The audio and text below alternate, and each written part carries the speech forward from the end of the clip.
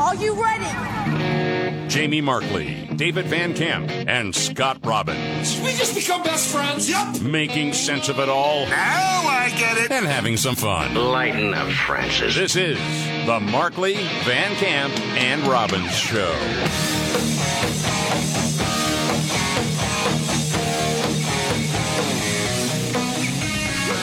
All right, let's do it. The Markley, Van Camp, and Robbins Show. I'm Jamie Markley. That's David Van Camp. There's Scott Robbins. Where do you want to start today, David? A lot to get to. What? Would you indulge me for just a second? Of course. I'm sorry, there's a lot of other stuff to get to, but so you got this FTX collapse going on, this cryptocurrency exchange where they stole people's money. And yes, that's the easiest way to understand. That's what happened. They transferred billions of dollars into a hedge fund, and that hedge fund lost all this money. Someone made a lot of it, and everybody else was left holding the bag. Now, these people were big players in politics, particularly for the Democratic Party, donating millions of dollars to the Democratic Party. Is it true the only one who donated more was George Soros? Is that true? Yeah. Wow. Yes. That's a lot of money. Depending on what cycle you're looking at. I know there are some people who are like, well, actually, okay, no, I know. Yeah. Donating millions of dollars to support the Democratic Party. Curly, black-haired, dorky-looking dude. They were darlings of the political left. Yes. And his mousy girlfriend, I forget her name now. You've probably seen her photos, and there are some odd, I'll just say, stories about what they were doing in the Bahamas together. I mean, they were like Scrooge McDuck on other people's money, but doing the backstroke in each other's arms. There were orgies going on with all these people. Yeah, yes, there were. It was pile very jumping going on. There's like 15 people all living in the same place. Yeah. They're having sex with one another. Yeah. It's not like you would think usually at some, exotic locale there's all these people. It's like some reality show. Mm-hmm. Now, you would never cast these people on that show because no one wants to see that ever with these particular people. It's like Revenge of the Nerds getting after it. But they did have like a wrestling ring in there, and they jumped off the top ropes right into these huge piles of people. I didn't see that video. I didn't see any video, Scott. Yeah. So Forbes... It's on OnlyFans. No, by the way, there is a rumor that there is a video that's going to be leaked, and I don't want to see it. It's like, what a terrible time to have sight. Now, Forbes, which named this lady, Caroline Ellison, the mousy girlfriend, to their 30 under 30 list. Darling of not only liberals, but of the financial sector, because they were major disruptors in how the market worked, right? Okay. So their story today reads, Alameda Research, that's the other company, Alameda Research CEO Caroline Ellison is a math whiz who loves Harry Potter and taking big risks. She is also one of the supporting players in Sam Bankman-Fried's FTX catastrophe and a new darling of the alt-right. What? As soon as this house of cards starts to collapse, all these liberals in media and in politics are now going to start saying, well, not with us, alt-right, okay? Pepe the Frog and whatnot, that's her. Come on. What the hell, man? No. So all of a sudden, and what? And probably a member of the Proud Girls. What are you talking about? The alt-right? Okay, so I understand why that irritates you. All right, sorry, that's it. Thank you for indulging me. Yeah. By the way, she has allegedly been spotted arm in arm with Pete Davidson now. Right. He's going to settle down. No, that's and the other model chick who is with Pete Davidson now. And now they're saying Pete Davidson really did the ex-husband wrong because they were buddies. Who cares? He's not a closer. He's not a starter. He's the middle reliever. We all know it. Well, he's part of the alt-right, too.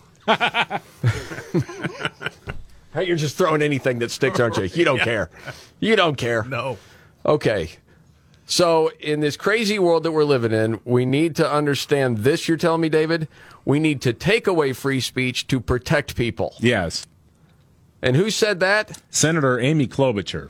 Oh, boy. Making one Hey, wait a second. You guys both said she was attractive a couple of years ago. Well, you're both on record as saying it. That sticks to you. Did I say that? I don't know. I don't remember. I think I said I had the hots for her, and that still stands, honestly. I'm not... I don't agree with her politics. I'm just saying D.C. grandma hot, D.C. aunt hot, yeah. Oh, I don't understand it. That's fine. Creepy. You can be wrong. That's okay. It's free country. It's not You get right to or be wrong. It's taste. And if you like chicken neck, that's fine. You got some sort of fetish there, that's your deal, man. It's personal taste. Not my neck. thing. Like Uncle Eddie at the Thanksgiving table. Clark, save the neck for me. What is Amy Klobuchar saying? Anyway, she's making one heck of a case that because Elon Musk bought Twitter, the government should be in the business of punishing speech. What? Okay, roll this. Go ahead. We have no rules when it comes to do they get to keep their immunity when they're actually amplifying hate speech or misinformation and making money off it. It is one thing when someone just posts something and sends an email, puts something out there, and you own a company on which they did it. It is another when you are amplifying it and making money off it. There are ways, as other countries have done, that we could put rules in place. So I think this should be a major focus for the Congress next year. Like you want to mimic laws like in the UK where you can get arrested if you misgender someone on social media? Up yours. No, this is America. Right. No. Oh, my gosh. I thought she was a centrist. Right. That's how they sold her. Yeah. Wow, man. That's just crazy to me. But, I mean, as far as the whole free speech thing is going, honestly, where we're at right now, say 10 years ago, would you ever think we're at where we are right now 10 years ago?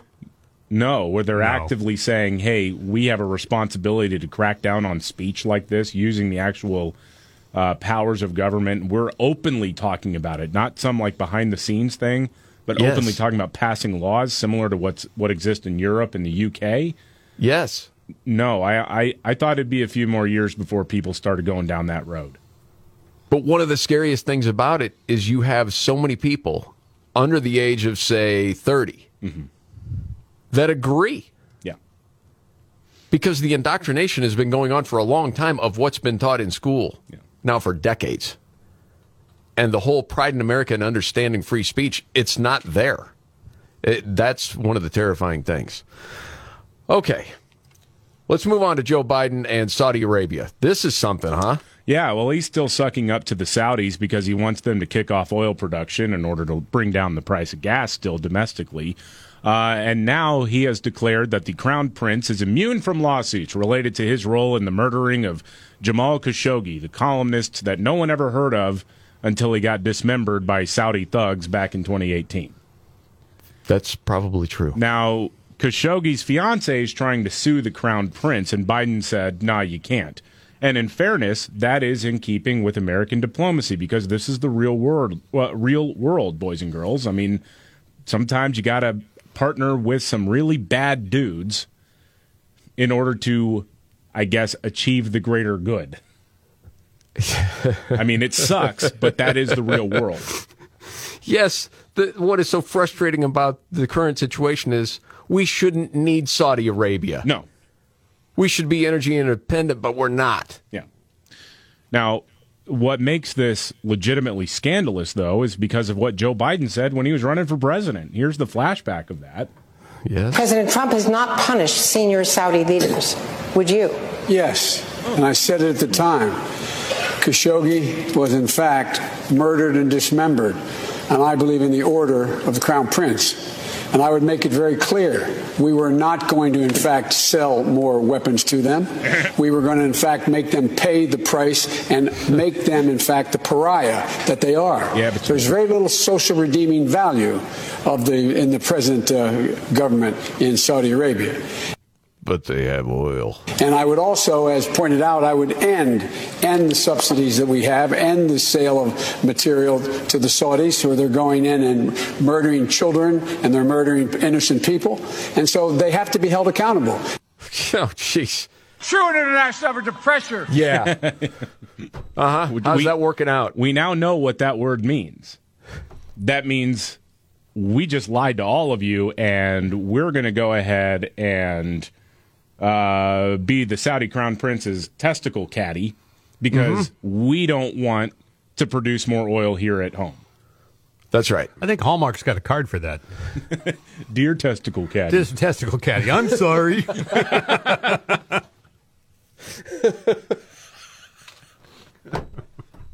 Okay, there's 4 different jokes, and I'm moving on from all of them. I was in a mood today. Yeah, I can see, man.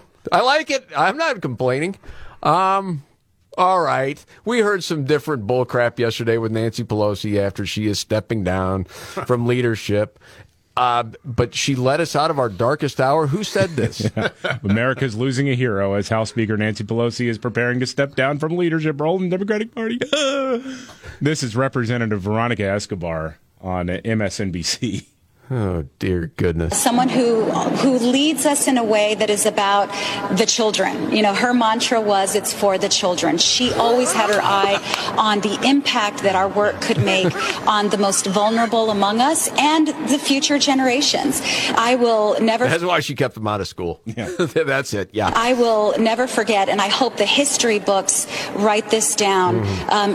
During our darkest hour on January 6th, it was Speaker Pelosi who led our nation out of that darkness. She was cool. She was ill-prepared. She had the intel before it ever happened. It was planned, you dope. She was cool, calm, collected, and she was the patriot that our nation needed, especially in that moment.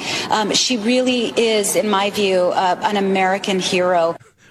Okay, is that one of those things where it's tongue-in-cheek as she's delivering that, and then when it's done, she goes back behind closed doors with other people and they laugh their butts off? Please tell me that, or she has no soul. No, that's a hostage video, what you just saw there, because she is an up-and-comer in the Democratic Party, and Nancy Pelosi still has the ability to break her. And then also, she probably knows that Nancy Pelosi hired that dude to go, hit Paul Pelosi with that hammer. Do we know anything else about that? Is that story just going to go away now? Just my personal theory is that Nancy Pelosi ordered the hit on her own husband, and Veronica Escobar knows that and says, oh, gosh. No, I don't think. I mean, I know you believe that, or at least you're going to say you believe that because it's funny. Either way. It's like language has no use anymore. Darkest hour. Oh, my goodness. Come on. Gee whiz. All right. But anyway, we are not going to know for a while what happened with the freak, the Pape, what's going on. Yeah. There's something not quite right. Yeah. And why is it still, and no one cares, that the cops in San Francisco and the DOJ have 2 different stories? Yeah.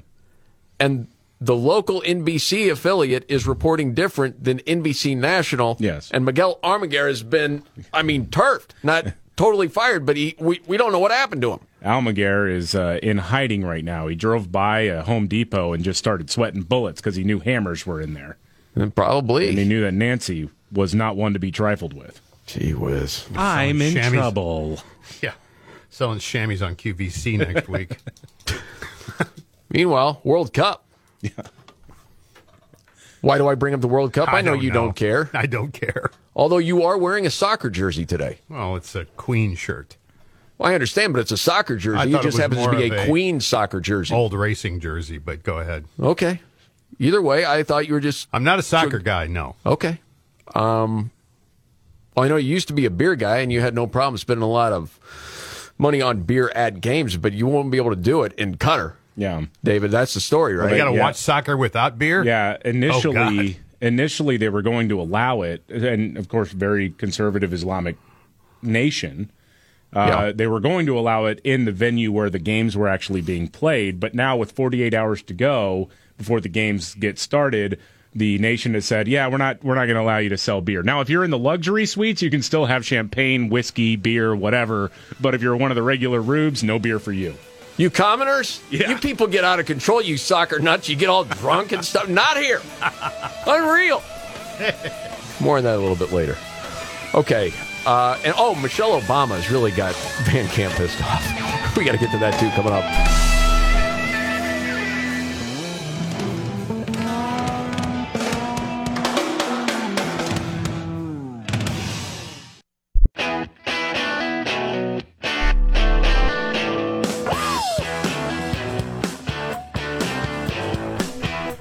The Markley, Van Camp, and Robbins Show.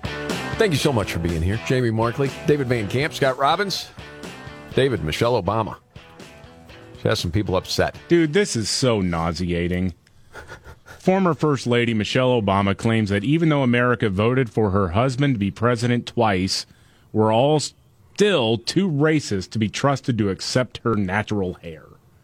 She wanted to wear braids, but she's oppressed and couldn't wear braids because America just wasn't ready for it. We're racist. You know that. Too racist. Yeah. Talked People about would it have freaked out and said, no, Yeah. we won't have it in this country. Look at the braids on the First Lady. We quit. We want him impeached. What does she think would have happened? I don't know. She was fawned over by every fashion magazine that exists. Oh, yeah. She could do no wrong.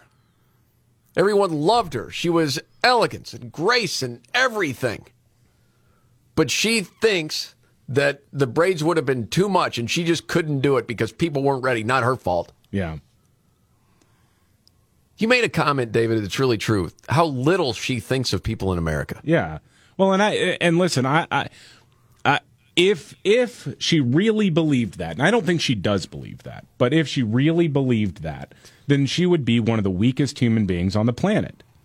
And I don't think she is one of the weakest human beings on the planet. No, she's just a race hustler. I think that's it. And she doesn't, it's not that she thinks so little of conservatives or white people. It's that she thinks so little of the people that she is selling books to that she would lie to them like that. That she would say, I wanted to have, I got braids now, but, I didn't have braids when we were in the White House because America just wasn't ready for that. Says who? That's just garbage. It's always like things people never said that are extrapolated, like, but this happened and it didn't. Nobody ever said it. Dude, she did say she was worried for her daughter's safety because of racism. I know. I mean, dude. Ooh, buddy. I mean, that is rivaling LeBron. Yeah. Being afraid when he drives his car in L.A. because of cops. Give me a break. Mm-hmm. Are you kidding me? And she was the whole mostly peaceful in the summer of 2020, and it's racist to suggest otherwise. Mm-hmm. Go away already. What else do you want? Haven't you sold enough books? Enjoy Martha's Vineyard. Go away. Goodness gracious. Anything else you want to get to on Michelle Obama? No, well, I did think it was funny that CNN's Allison Camerata says that she knows the struggle. About braids? Yeah, about natural hair. Did you see this? No. Yeah. Frowny Frownerson? Yeah. Okay, do we have audio of this? Yeah.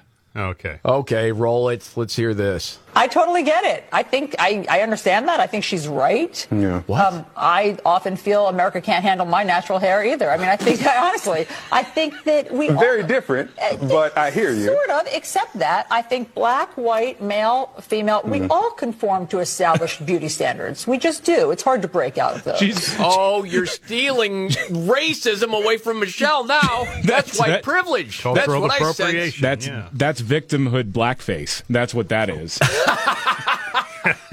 She's going to show up with cornrows tomorrow. Victimhood. Blackface.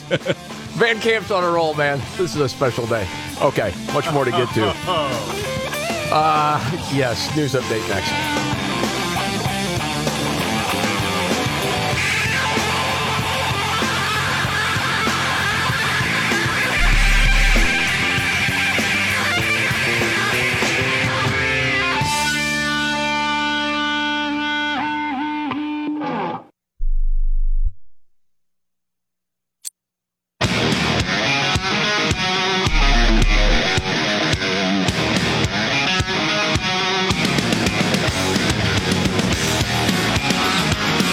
The Markley Van Camp and Robbins Show.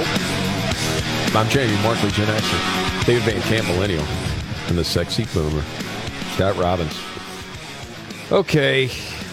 I saw the video of this. David, you have an update? That guy that ran over a bunch of police recruits, he's out of jail? Yeah. 22-year-old guy mowed down dozens of L.A. sheriff's recruits on purpose with his SUV. Several were critically injured, and he's been released from jail. He's out. Where are we? Nicholas Joseph his attorney Gutierrez is arguing it was an accident, right? Well, and the thing is... some sort of medical thing or whatever? maybe, but I mean, dude, if you've seen the video, I mean, it's a horror I saw show. the video. I mean, come on. Yeah, I know. And anyway, though, but under California law, the police have only like 48 hours to come up with what they're going to charge him with. And right now, local law enforcement authorities say, well, we're not prepared to present the case to the district attorney. So we had to let him out because he wasn't officially under arrest or arraigned. So he was just being detained at the time. It's so frustrating on so many levels. Yeah. I don't know how to say it other than we have so many people, it feels like they're in jobs that should never be in those jobs. And we've talked to different people. It's not just over the last few weeks. It's over the last, it seems like, few years of just people talking about officials that can't believe they're in the jobs that they're in because they're not very good at them. And we see it right in front of our eyes in D.C. all the time. But the fact that this person is out of jail, it leaves most of the public scratching their head going, where are we right now? What is that? This is what restorative justice looks like. Gosh, it looks dang, like man. pro-criminal, not pro-justice. All right, and totally switching gears to something else. As far as the elections in Arizona, it looked like heading into that election, Kari Lake was going to win the governorship. Yes. That was the polling. And as you've explained this before, David, even though the polling going in could have been right, she still didn't win. How? You can explain this better than me. Well, not so much for governorships. That was more on the congressional races, where the way that districts are chopped up. Even though every district actually did go more to the right, more towards Republicans, the way that districts are carved up in different states, the Republicans just barely won the House. So how do you explain the Kari Lake thing? The Kari Lake thing, again, I don't know how decisively the polling predicted that Kari Lake was going to win. So we were hearing 10 points at one point. That she was up. Yeah, I mean, that 10-point gap was probably always a mirage. But even 3 to 5. Yeah. It was a big shock to a lot of people. It seemed like there was a lot of momentum. Okay, so we're not actually in Arizona. We have friends in Arizona, of course. But you're not quite sure what happened. But it seems like, as far as a national spotlight, it's off of Arizona. Would you agree with that? Oh, yeah. Not hearing anything anymore. But you probably saw this story. They had complaints the other night, and they actually aired them. Well, at first they tried to put it on YouTube, and then the YouTube feed went down. Really? It's almost like they ran out of printers, which is what happened during the election. So anyway, they aired some public comments. So a couple of things to play real quick, and we'll move on. But it was the Fox outlet in Arizona where I saw part of the story that talked about this. And I thought this part was interesting. Steve, Kari Lake hasn't conceded the race, so there is still apparently a fight to be had here. Am I reading that right? Oh, that's what her supporters would certainly say. And at this county supervisors meeting, they heard a lot of complaints from some of her supporters. This is nothing new for the supervisors. They've been dealing with similar complaints like this for the last 2 years. This time, a lot of the shouting came about the printer problems on Election Day. They're claiming that it disenfranchised voters. Well, and you remember part of what they were talking about. Because are you supposed to stay in line? Well, part of the people were told to go to another polling place. They go to the other polling place. They're like, no, it's already saying that you already voted. Mm-hmm. So then you had to go back to the other place. And it was a huge issue. No one really seems to care anymore on a national level. But locally, you had different people stand up saying, hey, this is a little bit different. There was one lady in the comments I thought was really interesting. I'll just play you a little clip of her. Now, I'm coming at this from a little bit different standpoint. I really appreciate you opening comments because last time in 2020, you shut us all out and wouldn't listen to them. And you definitely did not respond to any of the emails I gave you. I don't think you responded to anybody. So you really shut us out. This year we had eyes on everything, and everybody's watching everything, and that's why you have everybody standing up. I come at this from a little bit different perspective because I think you guys have put 100% trust, blindfold trust into the people, the fox that's guarding the chicken house. Okay. You have an office for them in the Maricopa County office. And they're the ones that set the machines. They're the ones that program everything. And as a former programmer myself, I can tell you there's no such thing as a glitch. Those things are done, the machines are programmed the way they're told to do it. Okay, are you familiar with this part of the story? How much you're scratching in the actual box? Yeah. Because for a while it was, well, you scratch in part of it, it'll count. But that changed. Yeah. The printer, when we were, or the scanner, when I was there, I asked the poll worker what was causing it to kick out. And they said, oh, well, it's because your bubble's not filled in enough. Or it might have too many excess on the outside. I'm looking at my thing and I'm thinking, wow, who changed the settings on it? Because last time, they were wildly, the box was huge that you could scribble in and it still be accepted. So there's a lot of confusion about that. So you have different people saying, hey, this is a problem. It should be more uniform. This is what happened to all these votes. A guy that was running for office saying, I don't understand it. Every exit poll saying I'm going to be up, 56%. It never showed up, even though most Republicans were going to vote day of election. Just different things like that. Okay, now back to the Fox 10 report. Fox. Okay? And how does this Jag frame it himself? A few dozen election deniers launched verbal attacks on the board and Chairman Bill Gates for the election, most focusing on printing issues that required several thousand voters to place ballots securely in a box, the so-called Box 3. It temporarily led to longer lines at some location. Temporarily? Yeah. Dude, that mess was happening day of election. That was reported early on. Yeah. Some election deniers showed up to complain. We're So sitting that's here what it talking is. You're about saying this is BS. What went down here, and you're an election denier. Well, we're sitting here talking about this, and we're also talking about putting ballots in Box 3. The hell is going on? What do you mean Box 3? How many people have multiple boxes to put ballots in? It's so gosh dang frustrating. You had a couple of years to figure it out, man. Goodness gracious. It's not like the night before you went, oh, hey, there's an election tomorrow. Golly. I mean, this is ridiculous. Why are we... I can't even believe the pushback that there is any. Like, well, we did the best we could, and, everything was secure, and everything was fine. Yeah. The entire country's numbers are in except yours. Well, this is why people don't trust it, man. Golly. Well, in a time of heightened distrust, this is the shenanigans you pull? Yes. Yeah. Okay. Okay. Moving on. Real quick, I thought this was a pretty good stroke there from Ron DeSantis. He's talking about, after the hurricane in Florida, they were able to rebuild stuff in a hurry. Yeah. That one bridge was like 3 days. Mm-hmm. Yeah. It was, press conference, and he's talking about, you think New York could do that? With all the bureaucratic nonsense going on? When you talk about, okay, here's the difference between the two. I thought this was pretty well done. Or as an example that, you can get the big things right.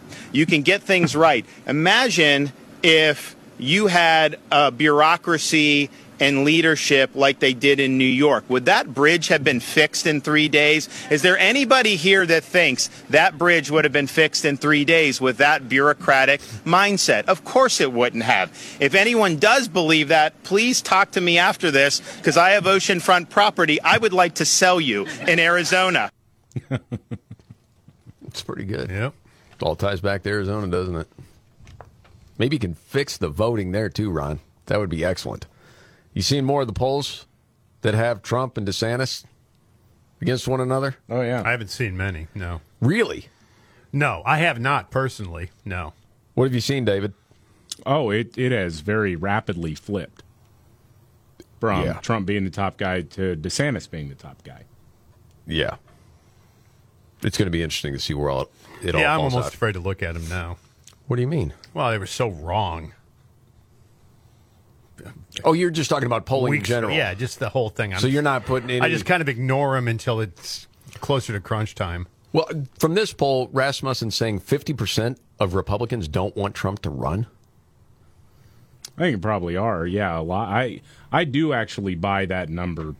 Not saying, oh, we're the losers in the never Trump crowd or whatever, but saying, yeah, come on, Don. Let's try to get some fresh blood out there. Yeah. David. No, I mean, dude, before any of this started, that's why the one day I was like, hey, hit Robbins up on Facebook. I'm curious of where you're at. Well, a lot of people did. Well, at that time, yeah, it was pretty much all DeSantis. I don't think that's reality. I think you have Trump diehards that think he is the guy that it has to be him that's going to turn the country around. I get it. And I'll always say, if Trump is the nominee, I'll vote for him. Oh, yeah. My fear is, like I've said before, I don't know that he can win. Well, that's you got to get independents. You got to get people that had voted for him before and now totally shied away from him the second time and now want nothing to do with him.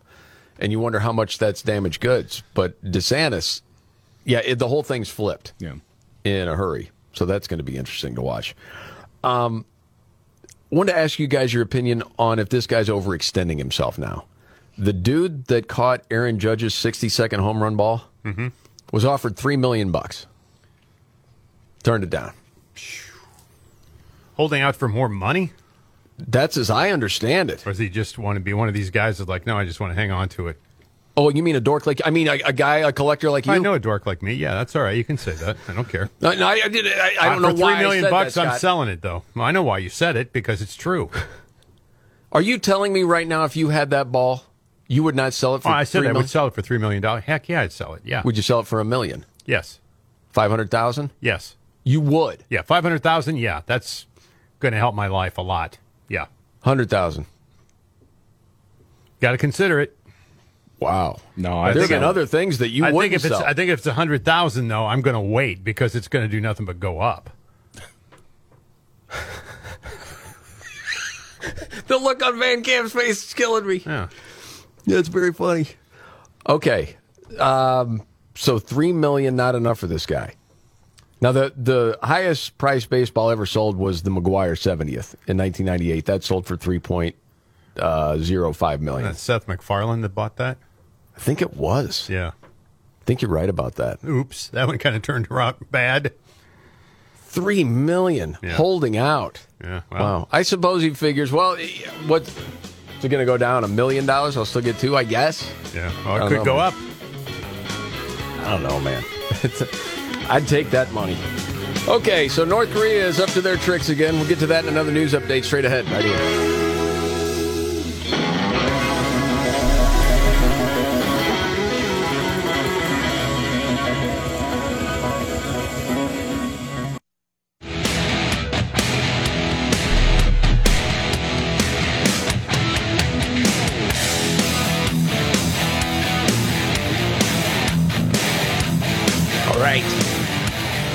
The Markley, Van Camp, and Robbins Show. Jamie Markley, David Van Camp, Scott Robbins. Little Rocket Man's up to do it again. Is that what's going on, David? Yeah, North Korea fired an intercontinental ballistic missile that landed near Japanese waters on, I guess today, local time. It's the second major weapons test. And apparently this type of missile that they threw up into the air could hit anywhere on the mainland United States.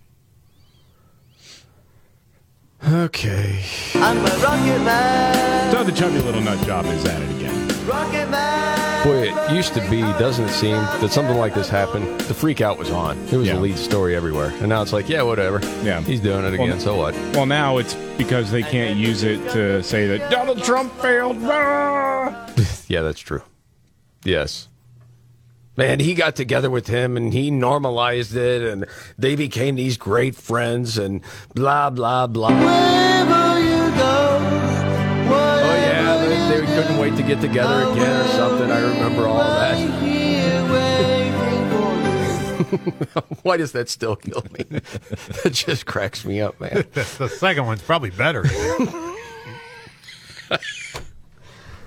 Wherever you go. I saw this on a lighter note.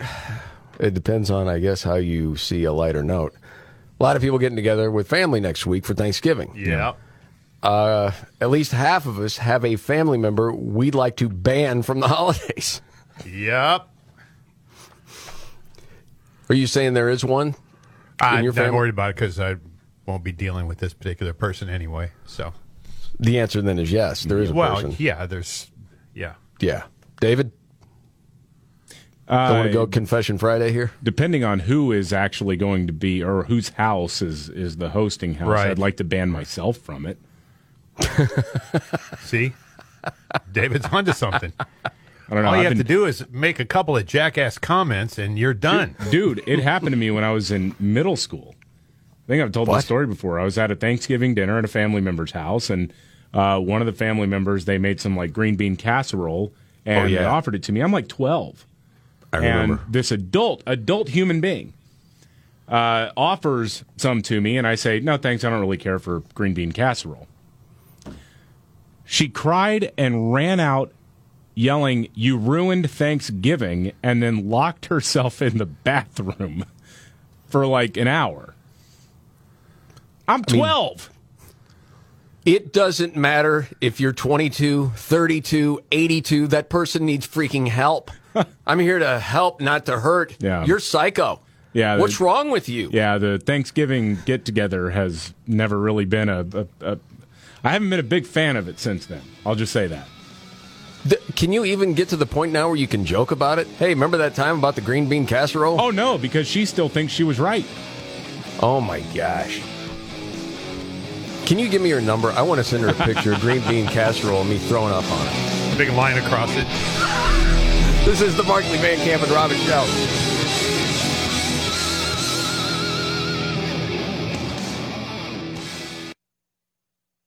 Are you ready? Jamie Markley, David Van Camp, and Scott Robbins. We just become best friends, yep. Making sense of it all. Now I get it. And having some fun. Lighten up, Francis. This is the Markley, Van Camp, and Robbins Show.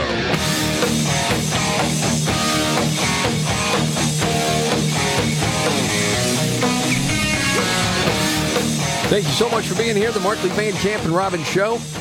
Jamie Markley, David Van Camp, Scott Robbins. Okay, something that people say we take very seriously in this country. It's said, by pretty much everyone. Freedom. Mm-hmm. We take it very seriously. I guess until it comes to speech now. Freedom! Yeah. It's no more of that. You can't say freedom anymore. No. Okay. Now it's problematic, freedom. Got it. Yeah, left-wing Senator Ed Markey says he wants to go after Elon Musk and Twitter because a reporter created a fake account for him on Twitter, and he's very mad about this. Oh, my gosh, all the blue check stuff. One of my favorite lines that I keep hearing over and over again about Elon Musk's takeover of Twitter and the hiccups of Twitter Blue and all of this stuff is hearing reporters say with a straight face, Twitter is no longer an accurate source of information. It has never been. No, of course not. That's so funny. I mean, if you see something on Facebook or Twitter, you should probably do a little extra digging before taking it as gospel. Unreal. Man. So we're going to hear from Ed here? Yeah, Ed wants the federal government to crack down on Twitter.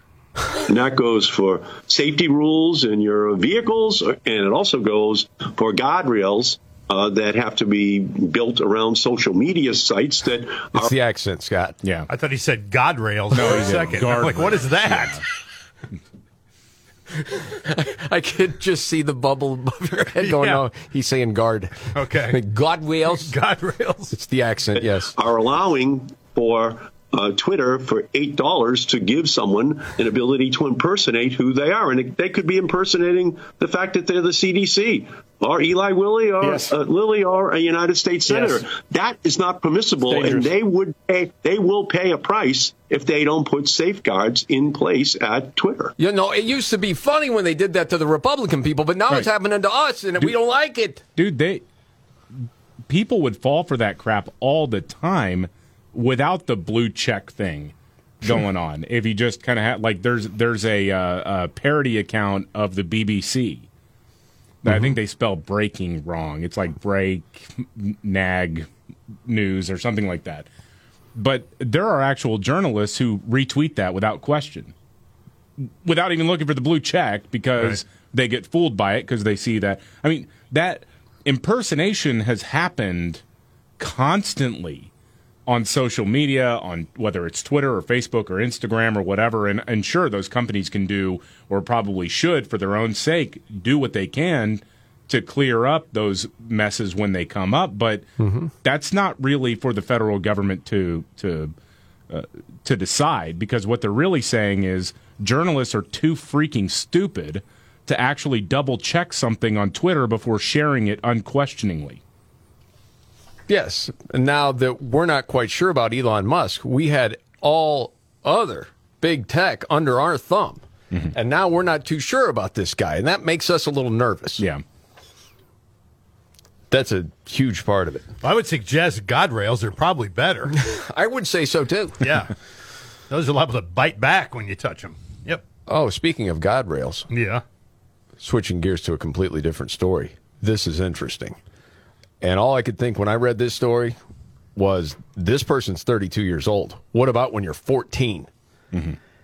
And this is a detransitioner story from Oregon. This is Camille Keifel, and she is suing, a social worker, a therapist, and their respective clinics in Oregon for overlooking her mental health challenges and fast-tracking her non-binary double mastectomy surgery. Oh, my. Yeah. So, with a lawsuit like that, I've said this many times, David, I know you have a better sense of law, and so do you, Scott. I'm always interested in this stuff, but I don't know how much of a case is there or not. But it's interesting. Keifel testified at a hearing saying, I was 30 and at the end of my rope when I transitioned. At the time, I believed I was non-binary. I struggled with severe mental illness and suicide. She is suing a social worker and a mental health therapist, as well as their respective Portland-based gender clinics, Brave Space Oregon and the Quest Center for Integrative Health. Okay, so it goes like this. After a 40-minute video call with the social worker and health therapist, there was a letter written of recommendation for her to undergo chest reconstruction surgery. Okay, so in the 13-page complaint, it alleges that the defendants transgressed the bounds of socially tolerable conduct by abusing their positions of trust and authority by facilitating unnecessary, irreversible treatment without consideration of Keifel's mental health issues. Okay? So Keifel did an interview with the Daily Wire and said that after a traumatic childhood event, she felt discomfort with her breasts and her hips and began to dress androgynously as a form of escapism. Okay? Yeah. Just more masculine. Said that should have been a red flag, yet within months of requesting top surgery, it was performed on her. Because she was introduced to gender identity ideology in 2010 while she pursued a women's studies minor in college, and then in 2016 began to identify as non-binary after seeing a gender-affirming therapist. Said she spent much of her childhood suffering from anxiety and depression, which persisted into adulthood and led to suicidal ideation. So in 2020, she started to feel that if she had her breasts removed, that would eliminate her mental and emotional distress. The request was granted in just a few months' time after making the initial inquiry, despite the fact that she never took testosterone or believed herself to be transgender. You usually don't see the story like that. It's usually someone talking about transgender. But the complaint states that even though Keifel's desire for chest reconstruction was based on individual identity, described as absence of femininity, and desire for a more androgynous look, her care team proceeded with the life-altering, physically damaging, irreversible operation. So she's saying they should have known that I had mental health issues. I wasn't identifying as trans. That's irreversible. I shouldn't have done it. I had mental health issues. And they should have known that she was a high-risk candidate for regretting or not benefiting from undergoing a double mastectomy for the purpose of gender affirmation. So when you hear that, what do you think? I mean, I think I fully support the lawsuit. I don't know how successful it'll be, because if you are an adult and you say, "Hey, I want to go get this," the question is, what was that 40-minute conversation like? What was somebody pushing you to do it without doing a real thorough investigation into your mental health? You know, how much of it is on you, and how much of it is on the provider? You know, those are the questions that need to get sussed out and answered in court, hopefully, before anybody gets any damages for it. But I think these lawsuits need to be filed. This needs to be litigated, not necessarily even for any one individual. But you hear from people like Chloe Cole, who is a very high-profile detransitioner, who says, you know, it really isn't about me. It is about making sure that nobody else does this, especially kids.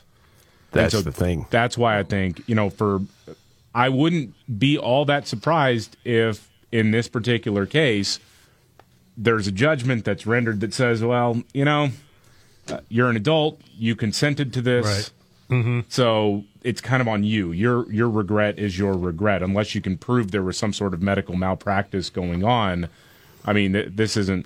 I mean, I don't know if you got breast augmentation, for example, and then regretted it, would you be able to go and sue your plastic surgeon? Well, and the answer is no. Right. I mean, you took that on, unless they did something wrong, right, physically to you. So I don't know, but I think this stuff needs to get tested constantly. Right now. Well, there's a difference, man, between getting bigger boobs and saying, I want this because of this traumatic thing that happened when I was a kid, and I've been dealing with this for a long time. Like you said, she may not win the suit, but all I can think, seeing that whole story is, you think there's a lawsuit with a 32-year-old? You just wait. Oh, yeah. What they're doing to kids right now. I wonder, with the psychologist specializing in, if they're not, I hate to say this, but if they're all not kind of running from the same place. Like the surgeons and the hospitals and the people that consult psychological examinations from these people who are like, well, yes, of course you need to have this. It's a multi-billion-dollar business. Right. You know, that to me is fraudulent. Yeah, and on the flip side, I mean, how different is this from, you know, these kind of cases come up from time to time. It's like a high school football team might have a particular doctor they want to send a kid to, you know, to get a little bit of juice, you know, or they've got an injury and they can get some painkillers, things like that. Sounds like you're speaking from experience. Well, maybe, you know, maybe there was a certain medical outfit, Dr. T's, in Southwest Houston, that I might have gone to get some painkillers for a bum ankle. Oh, yeah. Yeah. You got to get back on the field. You got to play. Yeah. I don't give a. You got to play. And I'm not bitter about that at all. No, of course not. But I mean, we got to move on now, Hoppy. Just kidding. Just a joke. He doesn't hop. Hoppy. He doesn't hop. No, slight limp. He drags the foot. But he does it. You know, draggy. Yeah. Kidding. No, I had to get to the Jeopardy story. Is this a joke? Did this really happen? This is hilarious. Funny viral moment from Jeopardy where they were bringing up Ketanji Brown Jackson, the newest Supreme Court justice. Yes. Oh, okay. Roll it. She's the first black woman on the Supreme Court and the first justice to have been a federal public defender. That's Justice Jackson, Ketanji Brown Jackson. Yeah, nobody got it. Oh, my goodness, dude. How's that possible? It's everywhere. The CNN morning crew was very upset about this, by the way. Don Lemon, Caitlin Collins, and Poppy Harlow. Here we go. If you're standing outside of a mall or whatever, and people may not know, when they do the man on the street thing, yes. But when you're smart enough to be a contestant on Jeopardy... You got to know about current events to be on Jeopardy. Maybe not to be successful on Jeopardy. And history-making ones. Yeah. Yeah. Yeah. All right. Well, I don't know, Don. Why don't you take on those Jeopardy contestants and see how you do? I bet you get smoked, you loser. To me, I just wonder if, you know, because Ketanji Brown Jackson doesn't necessarily roll off the tongue, nothing against her, but I wonder if there weren't 3 contestants saying, I don't want to mispronounce it because I'm going to get canceled if I mispronounce that. Yeah. And then I would say if we're holding Jeopardy contestants to this high standard of you should know this, someone needs to talk to Joe Biden, the guy who nominated her in the first place. Remember this?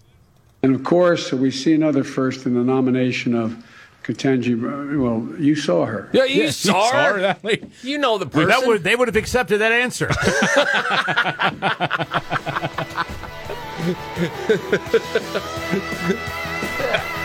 Yeah, first Supreme Court justice that cannot define what a woman is.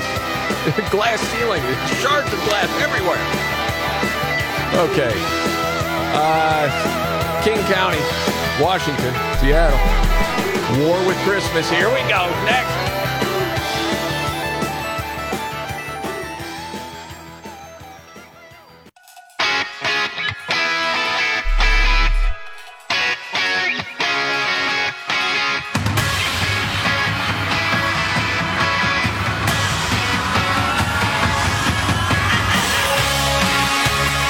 The Markley, Van Camp, and Robbins Show. Jamie Markley, Dave Van Camp, Scott Robbins. Okay. You know, sometimes it's like this surreal world we're living in. As I'm sitting here right now, and it dawns on you again, yeah, you know, it came out this week that there were 8 FBI members embedded, 4 in the Proud Boys and 4 in the Oath Keepers, before all of the January 6th hullabaloo went down. Yeah. Remember when you would talk about FBI infiltrating these groups, knowing what was going to happen January 6th, even though there was no insurrection plan, it was just storming the Capitol is what they had talked about, that we know that now. Yes. And no one seems to care. No, because the left has already owned the narrative that if you have questions about that, you're just a conspiracy theorist and pro-insurrection. If nothing else... It's nuts, man. If nothing else, you can just set aside the idea that the FBI had a vested interest in making sure that it went forward and that they actually pushed people to go in. Set that idea aside. Okay. And just ask the question, if they had so many informants in that crowd, why didn't they do anything to stop it? Yeah, people have brought up the fact that AOC was fearful for her life, all that trauma that you put her through that you didn't have to. Right. Oh, yeah, she's on the record saying she thought she was going to get raped. Yes. And I'll never forget, man, watching it all go down on January 6th. And I remember texting with you guys that night, saying, I know this might sound nuts, but I think they wanted them to come in. Do you see the video of the cops holding the doors open? This is not an insurrection. Yeah, people got out of hand. It was crazy. It wasn't an insurrection like they said it was. And now you have the fact that you did have the FBI embedded in there, and legacy media, they're not going to touch it at all. They won't do it. Not part of the narrative. They deal in hyperbole like Monet deals in watercolors, though. I mean, it's just everywhere, you know? I did see this story out of King County, Seattle. Workspaces, you got people that'll be very offended if you have any sort of Christmas stuff, Hanukkah stuff up. Can't do it. Okay? Now, if you have some pride or Black Lives Matter buttons or flags and stuff like that, that's okay. Well, that's the official state religion. Part of my point is this needs to be called a religion because that's what it is. Yeah. Whether it's BLM, it's a Marxist religion. LGBTQ, that's its own religion. There's a woke religion. Then you're going to have to group it all together. So if you're not going to have any of the Christmas stuff, there's no crosses, there's no manger, there's no Mary, baby Jesus, none of that stuff, then no woke religious stuff either. Yeah, they'd be freaking out, shrieking over that rule. By the way, I got to get to this real quick. Lori Lightfoot, running for mayor again in Chicago. If you want to know how to do an ad, you know what? We don't have time for this now. Yeah, let's do it, though. Let's do it. We have to do this. Well, now I can't wait. Oh, no. It includes a pizza delivery as part of her commercial. It's so lame. Sorry, I just hocked up a loogie laughing. Wait, what? You know why? Yes. Because she delivers? Yes. Oh, my gosh. That's the theme. We'll have the whole thing for you. I promise you. Coming up, this is the Markley, Van Camp, and Robbins Show. Biggest story of the day, David, would be what? All right. That that Lori Lightfoot did a commercial. I'm sorry, man. You can't drop that on me. I'm sorry, man. I thought we had more time. I want to give it its own time. Just go with what the biggest story of the day is. All right, biggest.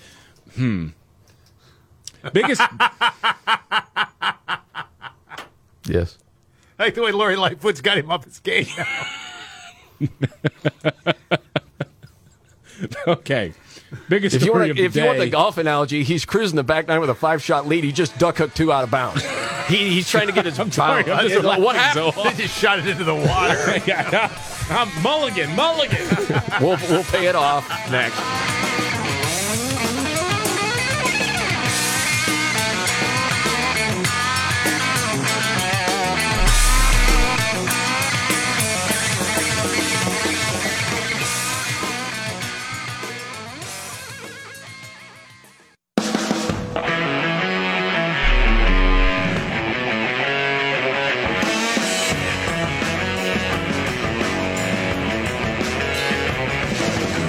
The Markley, Van Camp, and Robbins Show.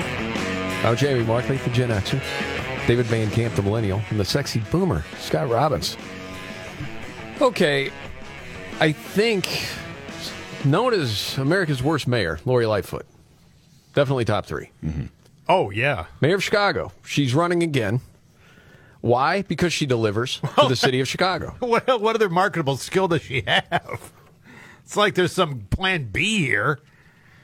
Well, you just don't understand in all the her ways genius, she does I know. deliver. Right. Yeah, okay. So that's the new ad campaign. Rotten to the core. So you got a white dude and a black dude hanging out, and the white dude doesn't quite understand Lori Lightfoot and the genius. The black dude's going to say, well, she delivers. Okay, so if you want to know how to do a campaign ad. Oh, please, okay. David hasn't heard it. I haven't heard it either. Mm-hmm. Oh, I thought you had heard it. No, I haven't heard about it, but I haven't seen it or heard it, no. Well, if any of this part doesn't translate and you want part of the video, like descriptor, I can give it to you by memory, but it goes like this. Mayor Lori Lightfoot launches a plan creating thousands. Has Lightfoot done anything? Given the mess she was dealt, Lori's delivering. Chicago's #1 for corporate expansion and ranked best American city. Okay. I got to paint the picture. Van Camp looked like he saw a ghost. His jaw dropped and his eyes got like saucers. Like, what? Is there a city in Chicago that's in Florida or Texas that they're talking about? Chicago, Tennessee. That's what it's got to be. Yeah, right. It goes on. She even got 5,000 new Google jobs. And she was cool during COVID. Hey, did you order thousands of new jobs and a pepperoni? Told you she delivers. Lori Lightfoot delivers for Chicago. Woo! Oh, that is stunningly stupid. It is so bad. Oh, my gosh. Is it? I don't know where to begin. I mean, this rivals the Census Cowboy. Okay, yeah. Well, the Census Cowboy announcement was bigger, I think, just because there were so many mixed stories or messages that she was trying to portray there. Because she started talking about how much she loved Batman, and then says, and that's why I'm announcing the Census Cowboy. It's like, well, wait a minute, that doesn't make any sense. The Census Cowboy was a Hall of Famer, though. And then the Census Cowboy got arrested because he took his horse on the Dan Ryan. Yeah, I mean, the Census Cowboy, and I can play parts of it for you if you want, but it's also a visual because it was the green getup, the green cowboy hat, yeah, the green cowboy hat, lime green, that whole thing. Yeah. When I was a kid, I loved the Batman TV show. Okay. And when the city of Gotham had a real difficult challenge, one of the things that the mayor there did is he called out and he sent out the distress signal to Batman. Right. So we are doing something similar for the census. The distress signal? And I'm happy to report I'm calling out the Census Cowboy.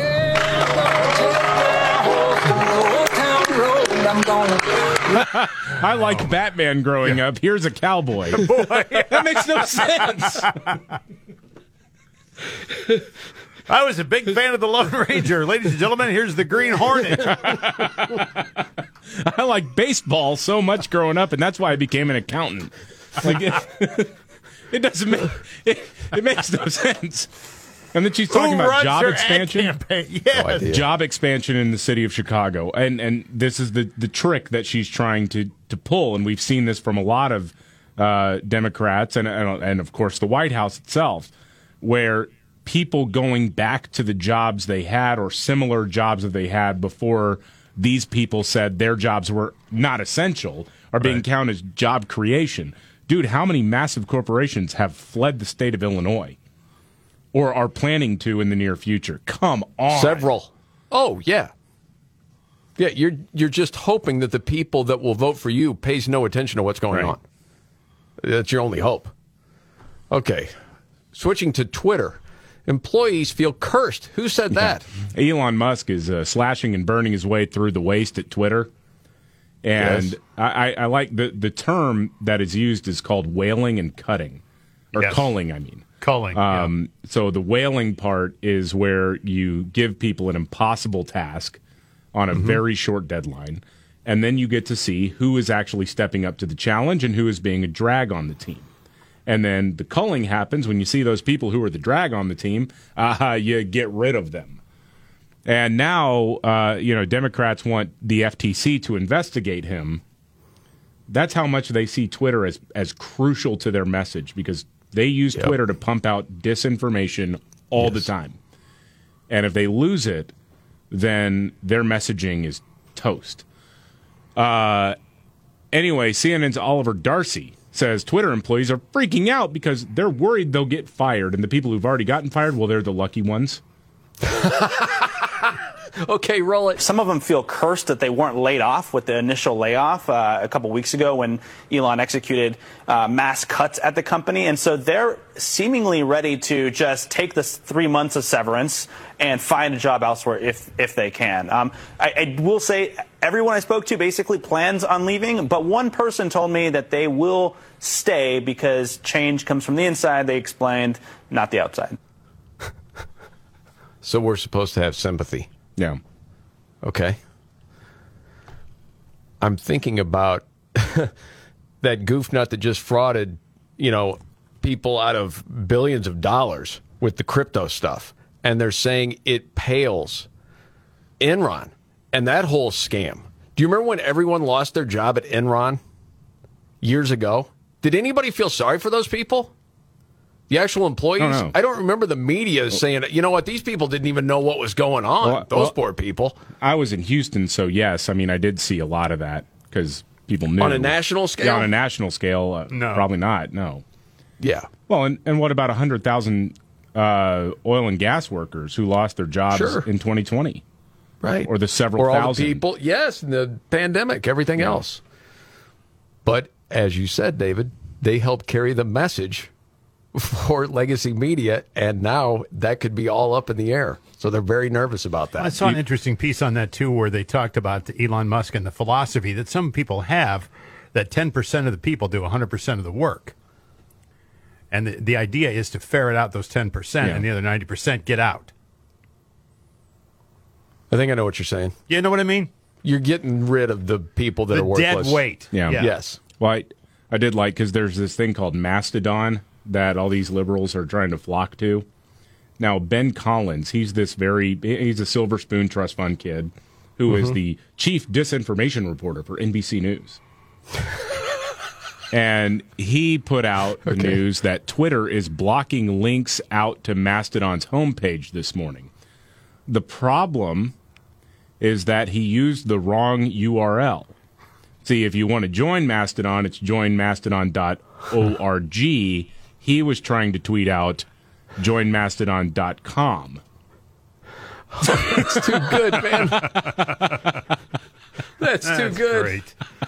All right, switching gears. Oh, guess who is suddenly out of cash? That's right.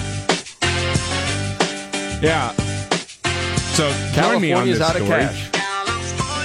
Remember last year, as California Governor Gavin Newsom was facing a recall election, he went out there and said the state had a record budget surplus. Yep. And we debunked that at the time. But on paper, what he was saying appeared to be true. But this is his announcement as he was saying, hey, all you people who are thinking about voting in this recall election, I'm about to give you money because I just recorded a record surplus. Yeah. Yes. Unbelievable, man. Yeah. But I have the clip. I have the clip. Yeah, this guy's just going to keep falling forward, isn't he? Oh, of course he is, because he looks the part.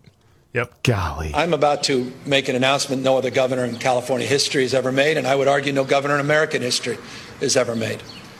Today, we're announcing a $75.7 billion budget surplus. 80% of all tax filers will get a direct stimulus check, will get a direct relief payment because of this announcement. Now, obviously, at the time, it was a one-off. They took in a bunch of revenue from tech firms because they taxed the hell out of them, and we were still in that period where, because the Trump economy was dinged by the pandemic, obviously, but Wall Street was doing very, very well, and they wound up collecting basically a one-time payment in revenue that way. They also got billions of dollars from the federal government because of stimulus packages that were passed. He counted that windfall as good governance. I mean, this is like winning a $100 scratch-off and claiming you got a raise. And now they're projecting a $25 billion deficit next year as tax revenues decline. Oh, my goodness, man. Well. And how many people will actually know? None. In California that vote for that idiot. Yeah. None, because he's a good liar. Yes. He looks the part, and he talks about caring for people and lifting people up. Right. And as long as you can do that and just keep talking about it, you don't have to have results. Just keep talking about it. That's all a lot of those people need. Boy, oh boy, you can't make this up. Philadelphia District Attorney Larry Krasner. Remember this guy? He's one of the Soros guys. They let the criminals out. Yeah. Murder, big deal. What? Yep. Criminal reform. That's what we need. Well, it worked nicely. Crime went way down in Philadelphia. No, record murders. Yeah, of course. Well, he's been impeached. Good. Do you know why he says that is? Well, I know why he says it is, yes. Racism! Now, how do you figure that? And I'm trying to figure out how he said that. That's the fallback. Holy smokes, man. It's because of racism. Yeah. Because he's standing up for the less fortunate. Yeah, of course. And he is being demonized for it. Big-hearted guy Larry Krasner is, yes. Oh, my goodness. Okay. So as he condemns the impeachment, he invokes 3/5 compromise and claimed that Republican people in the legislature was disenfranchising black, brown, and broke voters from Philadelphia. In the hundreds of years the Commonwealth has existed, this is the only time the House has used this drastic remedy of impeachment of an elected official because they do not like their ideas. Yeah, shut up, Larry. History will harshly judge this anti-democratic authoritarian effort. Dude. I mean, if the goal of white supremacy is to somehow orchestrate the deaths of record numbers of black people, Larry Krasner is America's most prolific white supremacist. Yes, I think we brought up the point before that if you're actually a white supremacist, you want guys like this in office. No. You really do. Yeah. You want a lot of people to remain mayor in the big cities because more and more people of color are going to die because of them and their policies. And that sounds sick, but that's the truth. If you want to do really bad things to people of color in big cities, keep electing these people. That's what we've seen happen. Yep. Some people feel like with all the problems in America, they're bigger fish to fry right now. What about Taylor Swift tickets? Oh, God, what a debacle this is. What a disaster. What do you know about this? You've been following this a little bit, Scott. Well, a little bit. Ticketmaster, is the only large ticket dispenser now in the country. Yeah. I mean, that's it. That's a monopoly. They have a monopoly they've cornered the market, right? Yeah. And apparently there's like QR codes, and there was a credit card company involved with early ticket sales, and things were crashing all over the place because of demand. Demand for her is incredible. Yeah, so Ticketmaster, Live Nation, they're together. Yeah, and they're together. Live Nation is done now, and it's part of Ticketmaster. They rolled it into that. And they can't handle the crush. And things were going up in smoke, so they just suspended sales, like trying to get it together, right? And so they went to the election officials in Maricopa County and brought them in to help. 2 million tickets sold on Tuesday, most ever for an artist. 2 million. Yeah. That's insane. Yeah. The chairman of Live Nation said it's a function of Taylor Swift. The site was supposed to open up for 1.5 million verified Taylor Swift fans. We had 14 million hit the site, including bots. Not supposed to be there. Right, the bots are buying them up and then reselling them. Yeah. and you got Congress people involved. Amy Klobuchar. Oh, she's going to send a sternly worded letter to Live Nation or to Ticketmaster or whomever. Gosh, of everything else going on in the world. Golly. Okay. Got to get to a news update. Also, we have a special Friday 5 to set you up for. Coming up in just a few right here.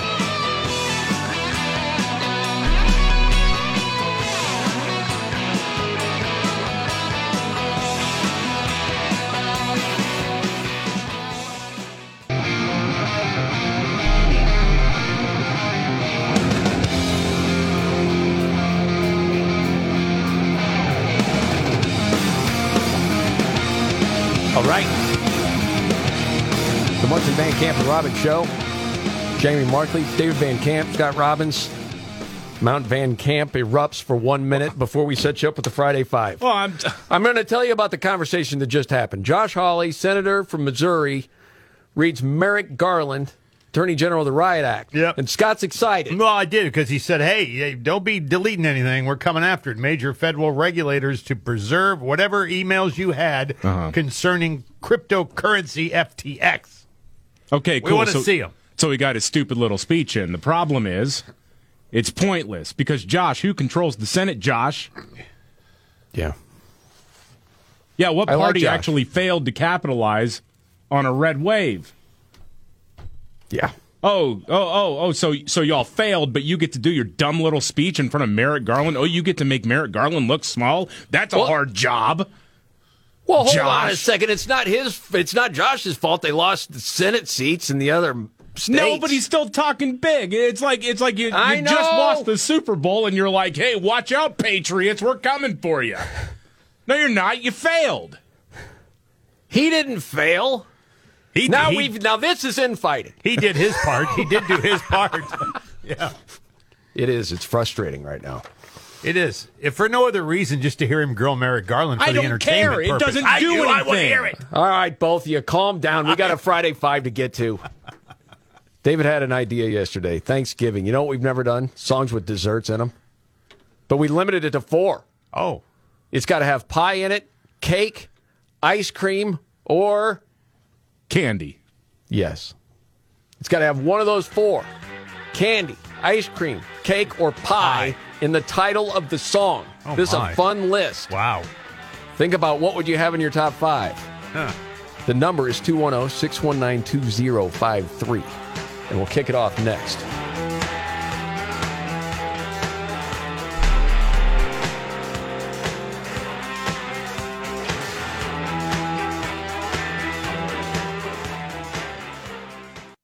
Are you ready? Jamie Markley, David Van Camp, and Scott Robbins. We just become best friends. Yep. Making sense of it all. Now I get it. And having some fun. Lighten up, Francis. This is the Markley, Van Camp, and Robbins Show.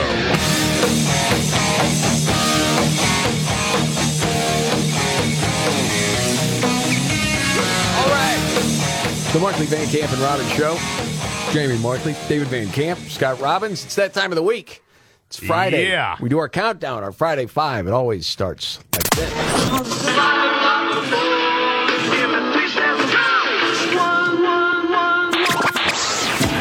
The countdown is on. You know what this means? It's our favorite time of the week. Anybody wants to get mellow, you can get the out of here, all right? The Friday 5. It will test your head and your mind and your brain. On the Markley, Van Camp, and Robbins Show. Friday 5 is when we take a little break from news. Have some fun. Do a countdown.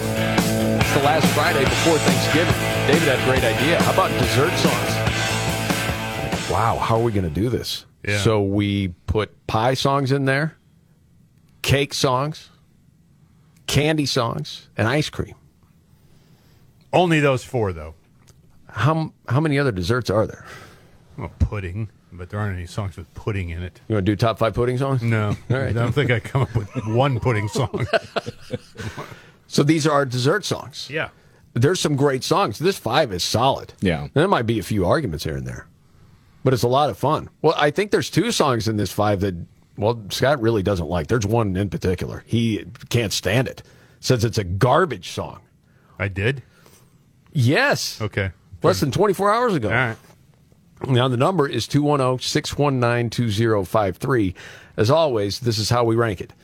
How big a hit was it, or how iconic is the song? Does it stand the test of time, and how much do you personally like it? Put it all together, and here we go, David. Who's up first? As I've stated before, I'm in a mood today, and that's why I'm very pleased to announce first up is our buddy Johnny in Salina, Kansas. Hey, Johnny. Oh, happy Friday, brothers. Oh, yeah. Johnny. Thanks for checking in, man. First caller, man. That's like an honor. You know, I need to get a plaque or something. Wow. Yeah. Oh, anyway, hey, you guys, how you doing? I was out riding my bike yesterday, having a nice cruise, man, and I just put my shades down and thought to myself, coal fire, electric gun, man. So smooth. But anyway, I just telling you about my ride. I do want to say I'm kind of sad to see Nancy Pelosi going. She kind of plays into my song that I'm going to suggest, but I'll tell you about that. I was always hoping she might have a little slip and whip saddlebag out on us, you know what I'm saying? But I'm afraid those things probably turned into hardtack by now. But I'm going to go ahead and say for the first pick, I'm going to go, I Want Candy, but well. There you go. Good job. Number 3.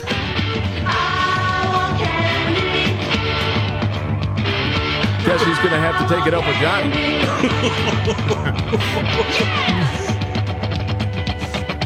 Mr. Robbins? Yeah.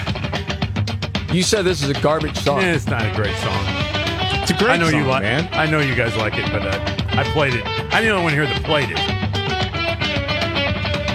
Well, I mean, I listened to it. Yeah. It was all over MTV. This was before David was born. There was a hit. Well, that was a hit before Bow Wow Wow. Yeah. And then somebody else had a hit after Aaron Bow Wow Carter, Wow? I think, had a hit. R.I.P. Well, I mean, so as far as a hit goes, you'd have to say at least an 8.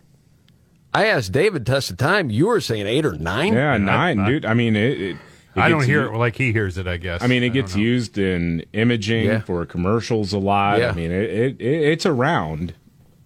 That's okay. I mean, that's why we do this show, right? I mean, nobody has the same amount of musical tastes. Yes. And you hate it. You can't stand it.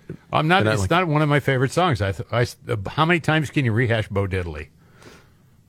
I don't know. It's just, do you like it or not? George Michael did it. They did it. Bo Diddley's done it himself because he penned it. He made it. Wow, there's a lot of strong opinions today. A lot of irritation in the show. But have you heard the Thanksgiving Gordon Lightfoot get together version for of it? desserts? The Gordon Lightfoot version of I Want Candy? Yeah. Or of Bo Diddley? All right, David, who's next? Let's talk to Woody in Vancouver. Hey, Woody. Hey, guys, love your show. I'm glad you chose dessert this week for your Friday Five because it gives me the opportunity to use the original transgender pronoun /utensil, the spork. Yes. Right. Very good. I'll use it to eat my cherry pie by Warrant. Oh, yeah. Number 4. Now, Scott, you have a little bit of affection for cherry pie. Yeah, it was fun. You played that? Oh, yeah. Yeah. Top 40 radio. Played it at Rock Radio. Yep. We certainly did. Yes. And